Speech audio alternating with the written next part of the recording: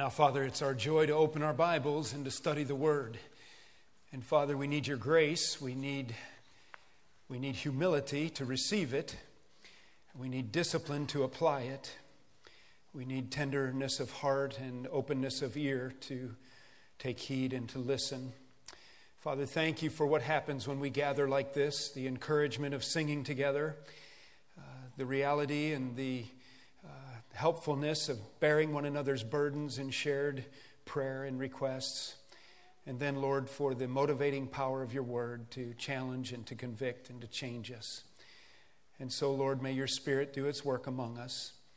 And may your word have a power today that we would be careful to not have any kind of hardness of heart or thickness of neck and resist the word in any way. We commit ourselves to you now in this part of the service to you. In Jesus' name, amen. Well, it was almost 100 years ago now that classic moment, really a story of men's arrogance, took place. The year was 1912. It was April 12th. Right before midnight, and you know the story pretty well. The great mighty ship, the Titanic, was sailing in the North Atlantic and sailing fairly full throttle at 22.5 knots. It's a very maiden voyage. No ship was ever like this before. It was a ship of beauty. It was a work of masterful craftsmanship. It was opulent. It was something that the wealthy and the popular wanted to identify with. And on its maiden voyage, 22.5 knots, so that they could get into New York Harbor ahead of schedule, they refused to heed the warnings of the floating ice. And you know the story, don't you? Ripping alongside a floating iceberg, they tore open the side of the boat, and in just 2.5 hours, this huge, hence its name, Titanic boat, took on water. And can you imagine being on that slanting deck and the yelling, the screaming, the filling of the limited lifeboats that were available? And that night, 1,500 people, just really a few minutes after sleeping, partying and eating, entered eternity. And it was a great tragedy.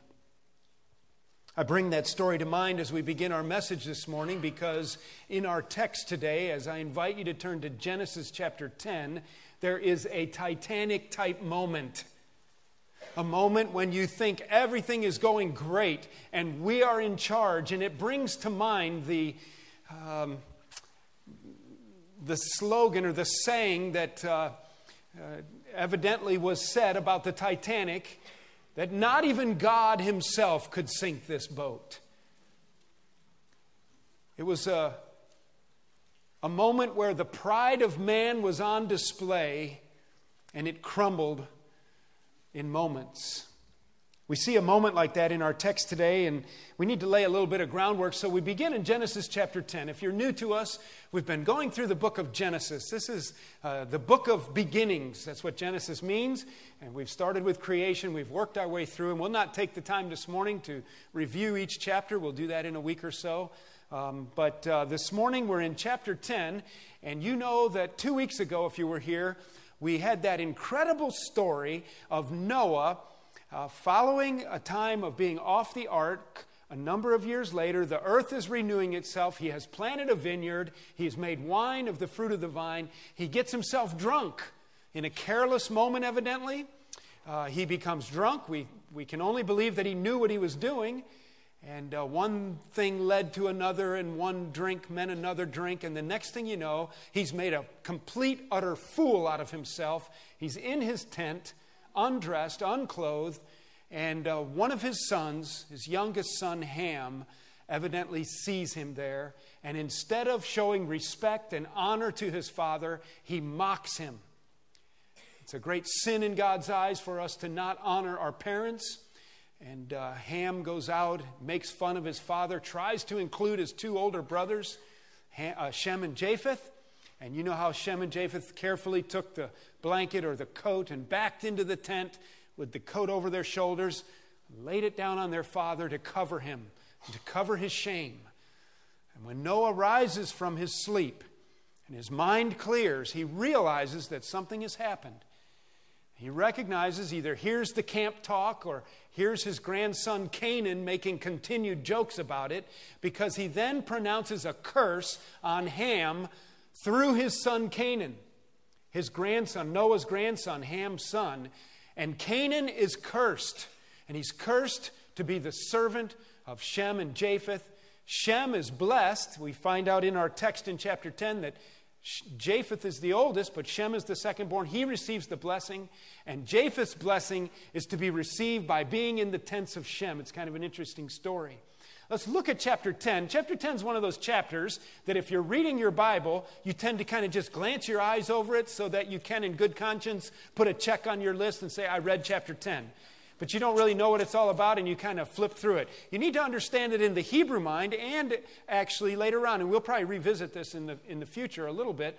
It's very important to show that how God has used through the line of Seth, and through Noah, and then through Shem, how God is promised a king eventually. And God has a people. And God is, this is very important to the Hebrew mind, to know where they came from, to know who their ancestors were. And some of you do genealogical work, and you're curious, what about my past? And this in the Hebrew mind was very important. And then theologically and biblically, it was very important to see that the promises of God were fulfilled through the line through whom he made those promises. We'll not read chapter 10 in its entirety, and actually our text is going to be chapter 11, verses 1 through 9. But let's talk about a few things that we see in chapter 10 that lay a groundwork for this incident that happens in chapter 11. Okay? The first thing I want to do is let's just take a look. As though we were going to read chapter 10, we would read, beginning with chapter 10, now this is the account of Shem, Ham, and Japheth, Noah's sons. So here's what chapter 10 is all about. If you look down at your Bible, above the chapter heading where the number 10 is, in my Bible and perhaps yours, it says the Table of Nations. And so what we have here is a genealogical record. And what these Table of Nations entail is the sons of Noah. We know that the earth was down to 4 men and their wives. Out of this small family, the world will become repopulated. And notice in verse 2 then, the sons of Japheth. So we have now verses 2 through 5, the sons of Japheth. And he goes on and he lists them and so forth. And then we have, beginning with verse 6, and the sons of Ham, Cush, Mizraim, Put, Canaan, and all kinds of names. Some of them are very difficult to pronounce. So you have the sons of Japheth, you have the sons of Ham, and we have then, starting with verse 21, sons were also born to Shem, whose older brother was Japheth. There we find out the birth order. We find out back in chapter 24, that Ham was his youngest son. And so we know the order of Noah's sons. Verse 21, sons were also born to Shem, whose older brother was Japheth. And then it goes on down the line, and it gives you the idea of the fact that out of these men come the nations of the world. All right? Now, this is an interesting point, and we've emphasized it a little bit in our past message. But we know that when God blessed Shem, he was the one who received the primary blessing. And that, as we stated before, is where the Israelites come from. Those are God's people, the Hebrew children. And out of that, through him will come Abraham eventually, just another chapter away. Chapter 12, we get into the story of Abraham, and now we're going to have all the story of how God fulfills his promise to Abraham and makes him a great nation. And so even the Jewish people today, the Israelites today, are the sons of Shem. Well, we see then in the Hamites, verse 6 through verse 20, this genealogical line, these are the sons of Ham, and these are the ones that were cursed to be the servants. And we find that if you were to look at a map, and we'll probably show you one in the future, the sons of Ham were the Canaanites, and they settled in North Africa, Egypt, and the places around there. And they were the Canaanites who were in the land of Canaan. Remember the land flowing with milk and honey that Joshua and Caleb go in with the 10 spies. And they wanted to go take it over. And ultimately, Joshua is going to destroy many of the Canaanite cities. And they're a cursed people. And they're the enemies of Israel. Brothers against brothers. Well, the sons of Japheth, the Japhites, they end up going north and they become the Europeans, the Gentiles. And so you have the division of nations here, and you can track these tribes and anthropologically, and you can figure out geographically where they ended up. And that's kind of interesting, isn't it? That the sons of Shem, they're the Israelites. The sons of Ham, they're the Canaanites, the North Africans, the Egyptians. And then the Japhites, they're the folks to the north. There's a couple other interesting things in this passage, because if you're reading through your Bible, you encounter something that's kind of puzzling. When you're reading through all these names, you try to read, well, I've made a commitment to read through my Bible, so I'm going to read chapter 10. And you get to the verse 4, and you're reading these hard names, the sons of Japheth, and he goes through Elisha, Tarshish, Kittim, Rodanim, and from these, the maritime people spread. So they were in ships and by their clans and in their nations. And then you read an interesting sentence. At the end of verse 5, you read that each with his own language. All right? Well, when we read in chapter 11, verse 1, and flip the page and look at chapter 11, verse 1, look what it says. It says, now the whole world had one language and a common speech. Well, I thought we just read in 10:5 that these people were spreading out and they all had their own language. What's that all about? Let's keep looking in chapter 10 and find a couple more clues that help lay a groundwork for our story in chapter 11. Notice at verse 8, under the Hamites, we encounter a very interesting character that's going to play a role in the story today. Verse 8, Cush was the father of Nimrod. And then it stops with Nimrod and gives some detail about this guy. Where it's been listing off all these names, when he hits Nimrod, he gives some detail. And look what it says. Cush was the father of Nimrod, who grew to be a mighty warrior on the earth. He was a mighty hunter before the Lord. That is why it is said, like Nimrod, a mighty hunter before the Lord. The first centers of his kingdom were Babylon, Erech, Akkad, and Calneh in the Shinar. And from that land he went to Assyria, where he built Nineveh, Rehoboth, Calah, and the Resen, which is between Nineveh and Calah. That is the great city. So we learned something in chapter 10 about this guy Nimrod. He was so well known that there was a saying about him around the world. And the saying was, Nimrod, the mighty hunter before the Lord. And I take that not to be the fact that he was a man of God before the Lord, and that he thanked the Lord for the kill when he shot his arrows into deer, but that he was like the Lord of the earth. And Nimrod was a mighty, powerful man. And we see here also that he was a builder of cities. Nimrod evidently had an ability to gather people around him. He was powerful, he was strong. And many Bible students believe that Nimrod actually was the founder of the early Babylonian cult religions, out of which many other pagan religions launched. He was politically powerful, and he was resourceful, and he controlled the earth of that day. Nimrod, the mighty hunter, under the name of the Lord. Do you notice one of the cities that it says, he was a mighty hunter before the Lord. The first centers, verse 10, of his kingdom were, what's the next word? Babylon. Keep that in mind, all right? So we know that Nimrod is the builder of Babylon. We're going to encounter that in just a minute. I want to point out one more little detail out of chapter 10. Stay with me. It's kind of, you see the division of the sons, how they spread out across the earth. We recognize that Nimrod is a mighty builder of cities. He's controlling the earth at that time. There's another clue for us, and this is in verse 25. Under the Semites, under the sons of Shem, it says, verse 25, 2 sons were born to Eber. One was named Peleg, because in his time the earth was divided. That's interesting, isn't it? So I'm reading chapter 10, and I discover at least 2 details that are interesting to me. One is that people are spreading out, and they're talking in different languages. And then I read verse 25, and I find out that during the lifetime of Peleg, who was a descendant of a descendant, it was during his lifetime that the nations divided, that people spread out. So now let's turn the page to our text. We've laid a little historical groundwork. I hope you kind of picked up on what I was talking about. And we read chapter 11, verses 1 through 9. Let's read this now, because this is actually the text for our message today. And then you'll see a little bit how chapter 10 and chapter 11 will fit together. Chapter 11, verse 1 through 9. Follow along in your Bible, please. Now the whole world had one language and a common speech. As men moved eastward, they found a plain in Shinar and settled there. And they said to each other, "Come, let's make bricks and bake them thoroughly."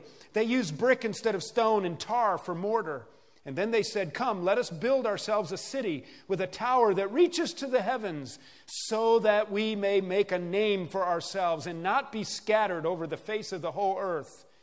But the Lord came down to see the city and the tower that the men were building. And the Lord said, "If as one people speaking the same language they have begun to do this, then nothing they plan to do will be impossible for them. Come, let us go down and confuse their language, so they will not understand each other." And so the Lord scattered them from there all over all the earth, and they stopped building the city. And that is why it is called Babel or Babel, because there the Lord confused the language of the whole world. From there the Lord scattered them over the face of the whole earth. It's interesting, isn't it? Here's part of the order that you need to understand. When evidently Moses recorded the book of beginnings, he's on Noah. He hits Noah's 3 sons. He comes out of the cursing and the blessing passage, and he takes a minute and he writes out the genealogy in chapter 10. He then goes back to chapter 11, and we actually go backward on the timeline, and he tells us how the people got spread out. And so don't be confused or think that the Bible contradicts itself. Chapter 10 really just kind of gives the details of what happens when chapter 11 happened, and it kind of got flip-flopped. And if you don't get that straight in your mind, you can kind of be confused. Well, wait a minute. Here it says they have many languages and are spread out. Then I read, but it doesn't go in order. Chapter 11 comes before chapter 10, right there. And it's an expansion of the details. I'm going to pronounce Babel as Babel. It's easier for me to remember it that way. In many of the commentaries, it has the long E/ over Babel. There's 2 reasons why I'm going to say Babel, and that's because I think that it is an onomatopoeia. Do you know what that is? An onomatopoeia? In English, what is babble? Babble, babble, babble, babble, babble. It's a word that is made up to represent what it sounds like, right? Oh, they're just full of babble. It's all babbling in there. I can't get straight what they're saying. It's all babble. And we wouldn't say it's all Babel in there. It's all babble. The other thing is that where this event takes place in chapter 11, verses 1 through 9, guess what? It's Babylon. All right? And it becomes, instead of the gate of the gods, Babylon, this city which throughout Scripture represents a pagan city. Babylon throughout Scripture is always a city that has its fist up in the face of God. It gets destroyed repeatedly through history, and we find that Babylon even occurs in the later chapters of the book of Revelation, where Babylon, that great whore, she tries to take over the world. One more time, it is evidently a religious center of Antichrist, even in the last days of the Great Tribulation. And there it is. And right from the beginning, Nimrod, this mighty hunter, this man who ruled the earth, he built Babylon, and he called it, and the word kind of means the gate of the gods. And he evidently had religious systems and political system, was very powerful. And God changes the name to Babel. Babel, Babel, Babel. Confused language. And so it's interesting. Here's Nimrod setting up a city, and at the time of Peleg, okay, as the earth is populating. So let's go to chapter 11 now and break it down. We've read the text. Let's break it down into 4 parts, and let's learn some lessons from this interesting, and I want to show you how it even has this titanic moment to it.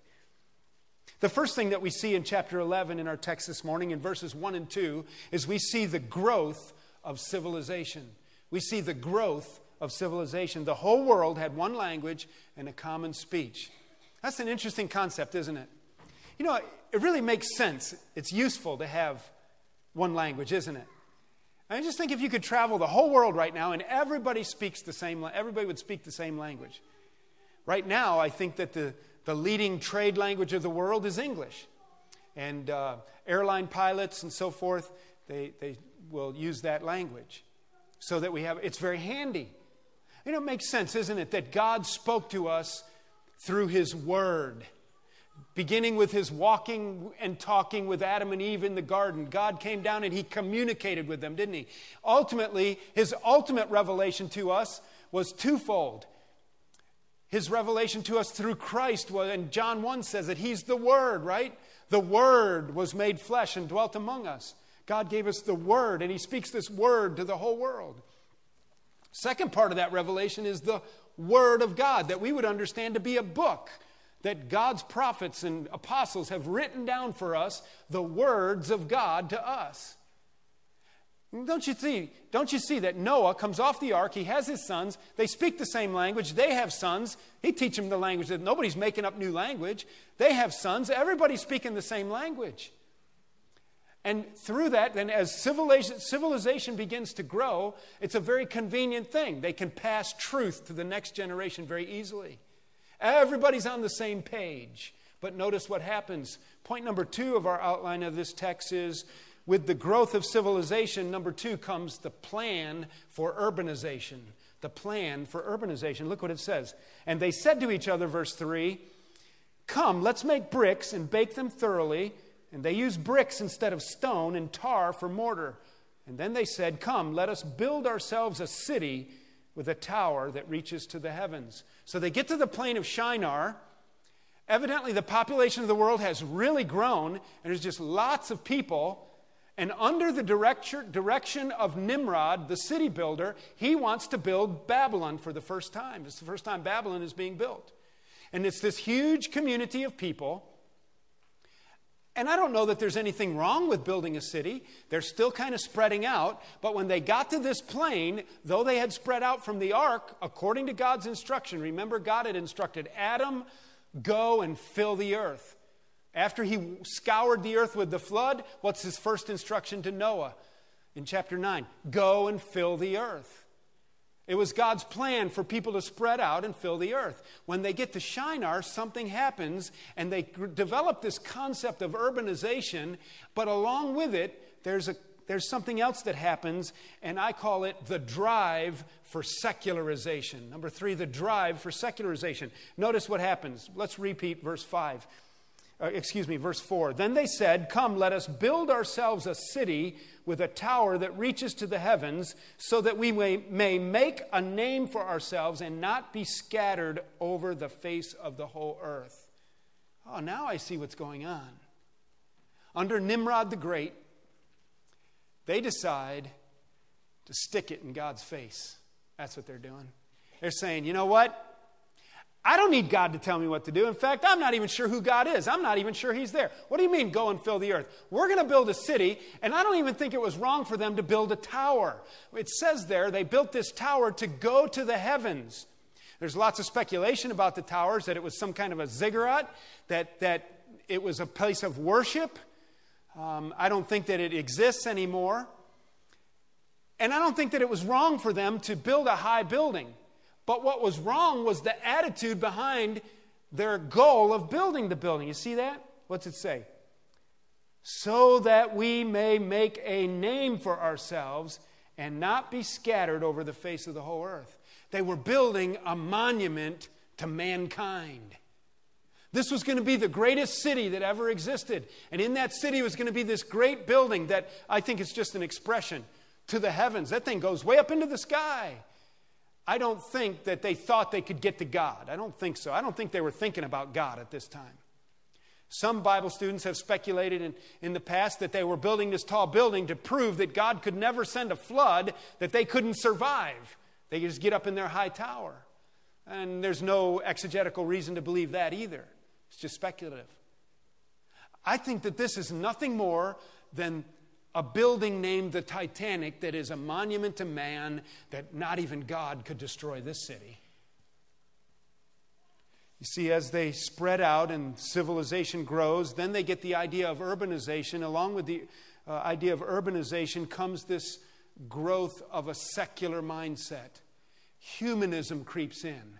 It's all about man. It's not about God. It's all about us. Look how great we are. And they wanted to have this big city with the centerpiece of being this great tower, this great building, so that when people from all parts of the world would come by, they would look and they would see and they would say, wow, isn't Nimrod something? It's huge, it's great, it's big, it's beautiful. Clearly, man was just disobeying God's instruction. Because it was their full intention, it would appear, based upon God's thoughts at this time, that they no longer needed to spread out and fill the earth. This is all we need. This is who we are. This is our camp. This is our kingdom. And there became this great drive for secularization. I want you to notice in the rest of the story, we have now the Titanic moment, and it's number 4, God's view of insubordination. Or God's response, you might say, to insubordination. God's view of insubordination. Let's pick up verse 4 again. Then they said, come, let us build ourselves a city with a tower that reaches to the heavens, so that we may make a name for ourselves and not be scattered over the face of the whole earth. But the Lord came down to see the city and the tower that the men were building. All right, let's just stop there for a minute. I think this is kind of interesting. I think it's probably Moses who is recording this. For which people group? This is the history of Israel. Okay? The people who are building Babylon, where this great tower is, under Nimrod, the great hunter leader, are they the good guys or the bad guys? They're the bad guys, according to the Israelites, right? And according to Noah's curse on them. And I think you've got a little bit of writer's bias that comes through here. And he's slamming them just a little bit. You get a little bit of a clue of that when he points out, because here it is, under the inspiration of the Holy Spirit, Moses writes, and they use brick instead of stone and tar for mortar. I think it's interesting that this is in present-day Iraq, and there's already these tar pits, these oil reserves are all over in the ground, and the tar evidently bubbles out of the ground. They were able to use it for pitch. But in Palestine, they didn't make bricks. In Palestine, they used stone and mortar. They built real buildings. Excuse me for saying Palestine, Willem. In Israel, Palestine is a word for Philistia, the Philistines. And many people call the Holy Land today, Israel, Palestine. But it's not Palestine, it's Israel. It's not the land of the Philistines, it's the land of the Israelites, okay? And I stand corrected. And so the Israelites, they didn't use stone. They didn't use bricks, they used stone and mortar. And so as he's writing, he points out, they think they're so big and they have to make their building out of mud bricks. It's a little bit maybe of a put down of this great project that they think is so big. And I think that it's the next line is the same thing. But the Lord came down to see the city. Does that mean that God missed this one? Did it catch God by surprise? Oh my word! Look what's going on. I better go down there and see what's happening. That's not God. Isaiah says that God sits enthroned above the circle of the earth. Isaiah says that the nations are in his hand. Nations are like a drop in the bucket. They're like dust in his hand, in the palm of his hand. Listen, they're nothing to God. He's absolutely sovereign and totally in control. And I think it's Moses writing, they think their building is so big. They think their project was so great. They think they are so awesome. But our God had to stoop down even to see this minuscule project. It's really, too, an anthropomorphism as well, isn't it? It's a giving to God the qualities of men so that we can kind of understand. In other words, God is now going to pay attention to him for a minute. See, God gives people a long leash, doesn't he? You want to go run from God? You want to go build your projects that are anti-God? You want to go think you're the man? You want to go pound your chest? Go right ahead. You're liable to get away with it for quite a while. God usually lets people go because in his grace, he gives you time to wake up and realize how foolish you're being. And here it says, God came down to see the city and the tower that the men were building. It wasn't that he already knew it. It's that he's now paying attention to it and he's going to deal with it. Verse 6, and then the Lord notices something and he says, if as one people speaking the same language they have begun to do this, then nothing they plan to do will be impossible for them.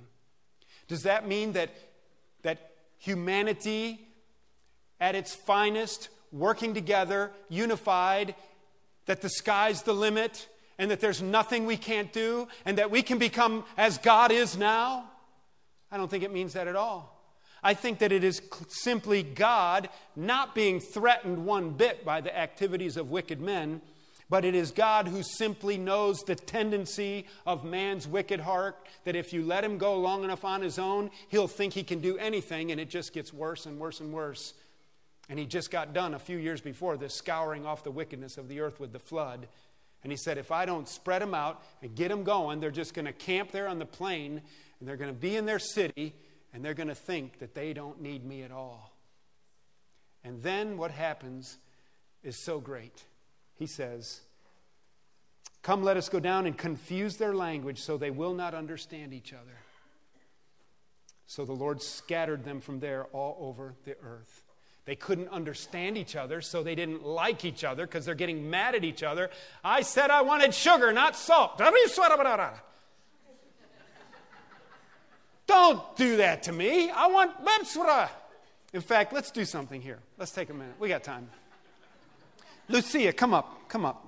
Lucia, you can do this. And Tom, come up. And Marika, come up.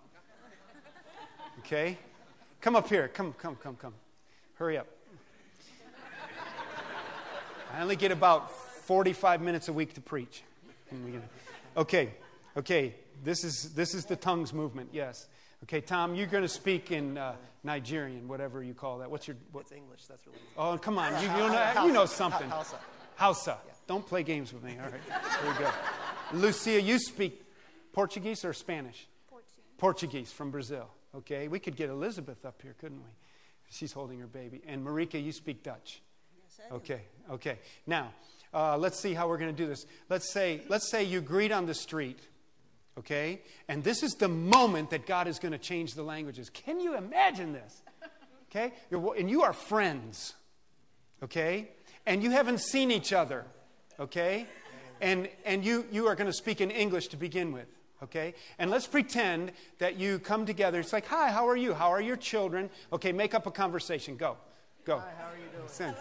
And say, speak English. Good to see everybody. Speak, Lucy. Okay, and now everybody switch to your language. Switch to your language.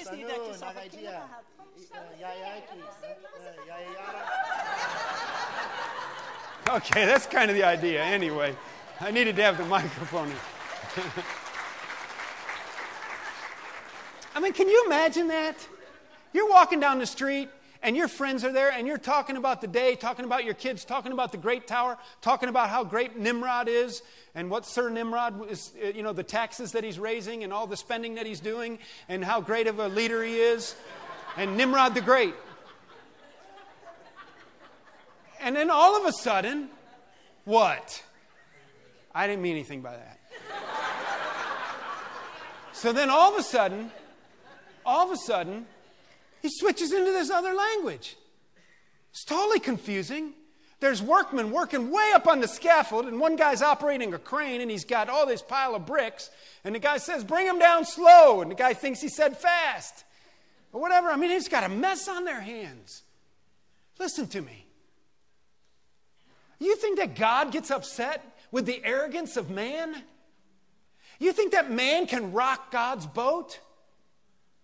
This is man thinking he is big stuff, big city, big tower, rule the world, do it my way. And all God does is, bam, in a split second, change the languages, and they have to find people that they can understand. And like I said before, if they can't understand each other, they don't like each other. So then they split up, and they carry on, and then the next, let's just get out of here, and then off they go. Out of this division of the language, by the way, is where the races come. And the genetic pool in different groups. But isn't that interesting? I think there's some important lessons from a text like this today. The Lord scatters them from the earth. They stop building their city, and that is why it is called Babel, because there the Lord confused the language of the whole world.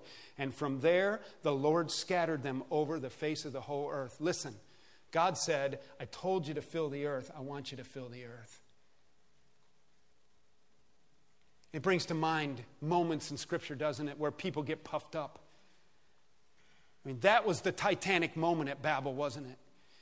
Our big tower, our big city. And then just like that, the languages are turned and the whole thing crumbles. And I take it the tower probably was never completed. I would take it that for hundreds of years, this mud brick tower began to wash slowly, eroding away in the rain. And for hundreds of years, it was a monument to man's foolish arrogance. And people pointed at it and said, oh, it was Nimrod's old tower. Thought he was hot stuff, didn't he? You know, I think about guys like the story that Jesus told in Luke chapter 12 about the rich fool that woke up one morning, felt really good about himself, looked out across his fields. The corn was blowing in the wind, tasseling out. It was a beautiful spring day. His barns and silos and his granaries, his corn cribs were still filled from last year's harvest. He didn't know what he was going to do with this year's harvest. And he starts to think about what a good farmer he is and what a wealthy man he is. And I'm going to tear down my barns and I'm going to take my crops and I'm going to do this and I'm going to do that. Like he could make the rain come down, like he could make corn grow. And all God has to do is say, tonight your heart stops beating. You are dust. I think God said, you're dust in the wind. You didn't know I knew that song, did you? God didn't sing that song. How about mighty Nebuchadnezzar? On the roof of his castle, his kingdom. Oh, what city was that, by the way? Babylon. In the book of Daniel, chapter 3, chapter 4 in there, Nebuchadnezzar wakes up one morning and he'd already been warned in a dream by young Daniel saying, look, God is going to humble you. You need to humble your heart. And he looks over his city and he's puffed up and he thinks he's the man and he thinks he rules the world. And he forgot to remember that it's God who appoints kings. It's God who sets up and takes down kings. It's God who turns the heart of the king like a river course wherever he wants. It's not man that's in control. It is God who's in control. It is God's purposes that are going to prevail. And man cannot thwart God's plan. And Nebuchadnezzar up there on his balcony pounding his chest, as it were. And just like that, he lost his mind. They say your mind is a terrible thing to waste. I think it's even worse to lose it. Remember what happened to Nebuchadnezzar? Greatest king on earth. And he loses his mind and he takes on a psychologically known illness where he thinks he's an animal. And he pretends to be an animal. And he wants to live like an animal. And so he gets down on all fours and even evidently had physiological change in his body somewhat from it. The body chemistry changed in him even. He begins to grow hair as though it were feathers. His fingernails were grown. His facial hair, he slobbers on himself. And I take it that the king's court had to put up a guard to keep the people away from him for months. I can't remember how long it was. I didn't double check. It was a year or so, wasn't it? And they have him out on the king's plantation and they got him back in some pasture. And they look over there. Can you imagine the Secret Service keeping everybody away from him because paparazzi wanted to be in there to see the king on all fours with a mouth full of grass. And he's the big man? Listen, all it takes is just a little scrape of an iceberg and it sinks. The sons of Korah offering up unholy fire, disrespecting Moses, their leader, when the children of Israel are in the wilderness. And God says, Moses, just back out of the way, I've had it. Opens up the ground, earthquake, they all fall in, shuts the earth. People, you got to realize God is absolutely in control, and God has set the agenda, and God has written down his word, and if God says go fill the earth, go fill the earth. Don't build a city. And this monument to the pride of man becomes an in-your-face object from God himself to them.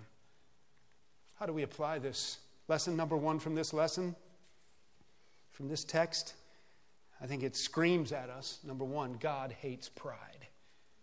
God hates pride. You remember in Proverbs chapter 6, where he says there in Proverbs chapter 6, he has a list of all the things that God hates. Yea, 7 are an abomination to him, he says.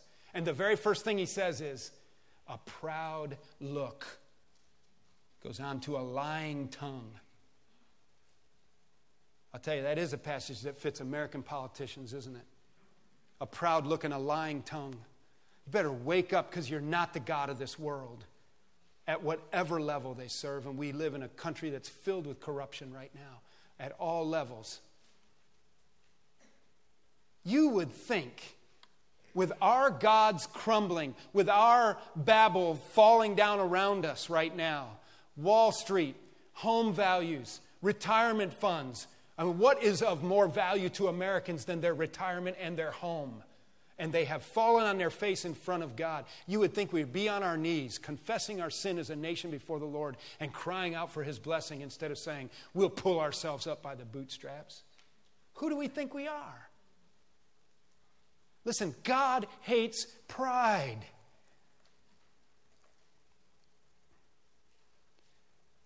Proverbs chapter 16, verse 18, you know this one. We all misquote it.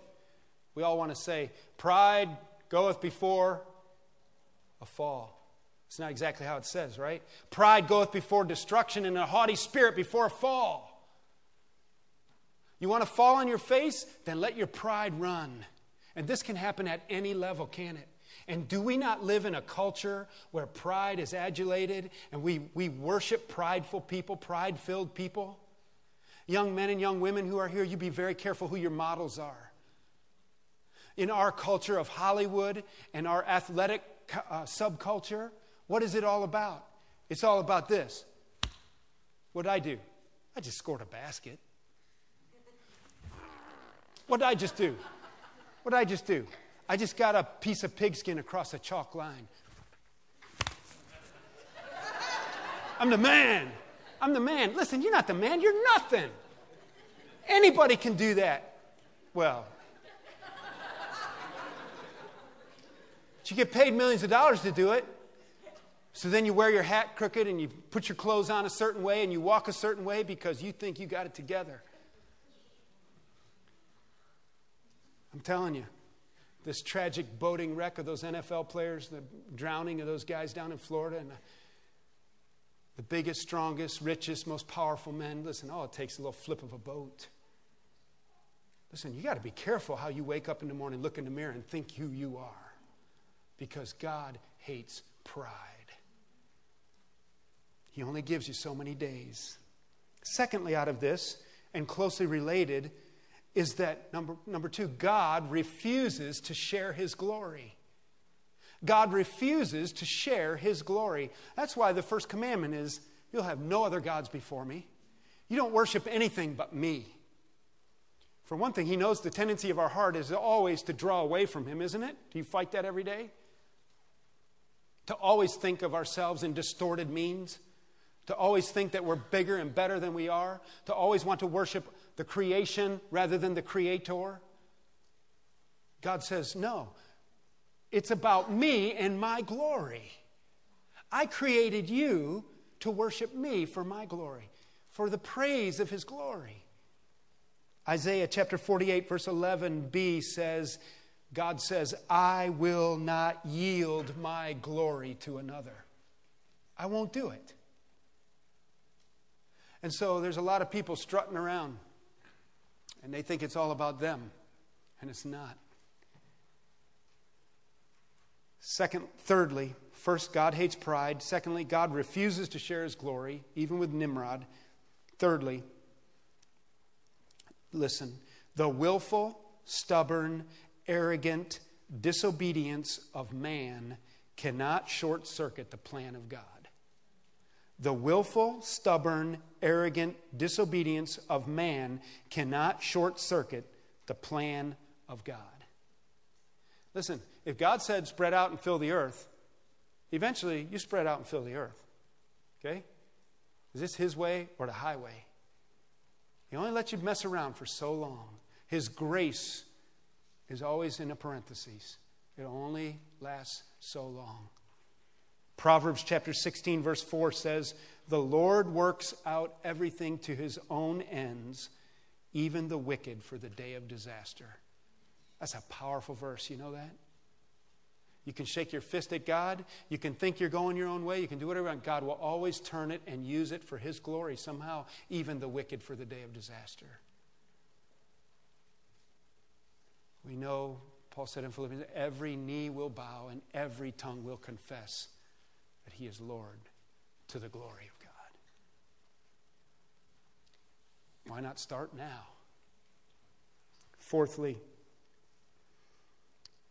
turn to Isaiah with me, 66:2, verse B, and with this we're done. Isaiah chapter 66, verse 2b.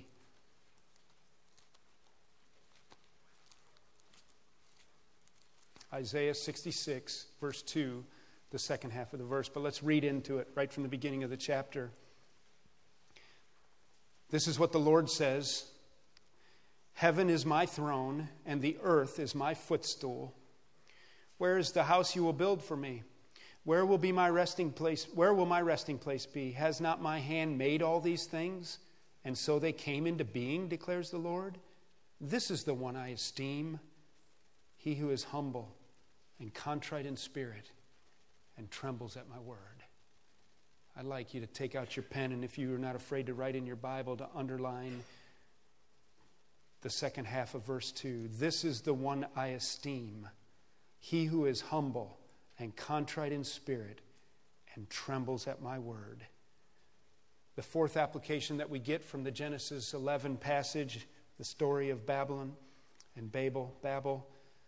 Not only does God hate pride, not only does God refuse to share his glory, not only can the willful, stubborn, arrogant disobedience of man cannot short-circuit the plan of God, but number 4, and finally, Isaiah 66, 2b, God uses and blesses the humble of heart.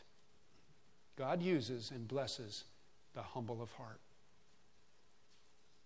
Listen, this is an easy trap to fall into. You might be just a young high school athlete. Because you're getting a little bit of attention for putting a round ball through an iron ring, you really think you're something. You're not something.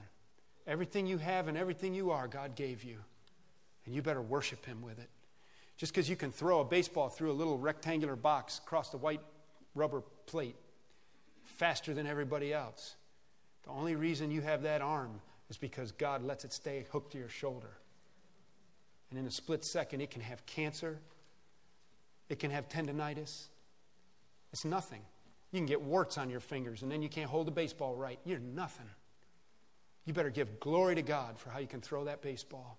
You might be some hot rod 45-year-old guy, and you think you're hot snot, got to buy yourself a convertible, and you looking good and wearing chains around your neck. You better wake up. You're not the king of the earth. I don't know what got into you, but you better humble yourself before Almighty God. Love your wife, love your children, and take care of them, and be in Sunday school with your Bible open on your lap. You're not hot snot. And I don't have anybody in mind, but that's just our culture, isn't it? Well, I sort of had Jeff Adele's in mind, but he's the guy with the Corvette, you know. That's our culture. Is this not our culture? Is this not our culture that we build these buildings to ourselves? That we worship what's in the mirror?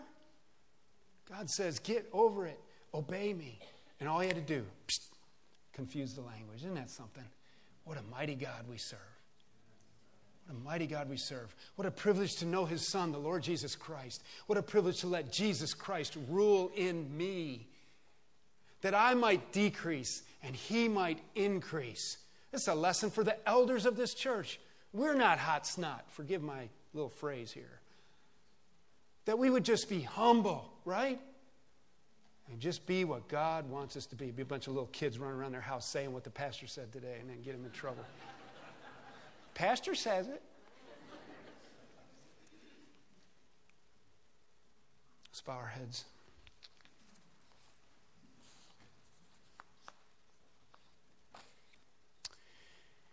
Well, it's an old story in a history book here, inspired by the Holy Spirit, reminding us of how man can get out of control with his pride. I don't know how the Lord needs to apply this to your life. Our culture certainly works against us on this one, thinking we have to look and be a certain way. This is the one I esteem, says the Lord, he who is humble and contrite of heart. Blessed are the poor in spirit, for they shall see God. So, Father, would you just help us to be a church filled with humble, godly, Christ-centered, worshiping saints. Forgive us for how easily we're lured into the things of this world. Help us to have a sensitivity to the voice of your Holy Spirit convicting us on a daily basis, that we listen to how we talk, that we watch how we walk, we're careful how we act, and that it be all about Jesus and not about us. Father, as we live in this world, we recognize that people need Jesus, and they're so proud they don't think they need Jesus. So help us to be your emissaries, your ambassadors to a very needy world. Lord, break our hearts. Help us to just be on our knees before you. In Jesus' name I pray. Amen.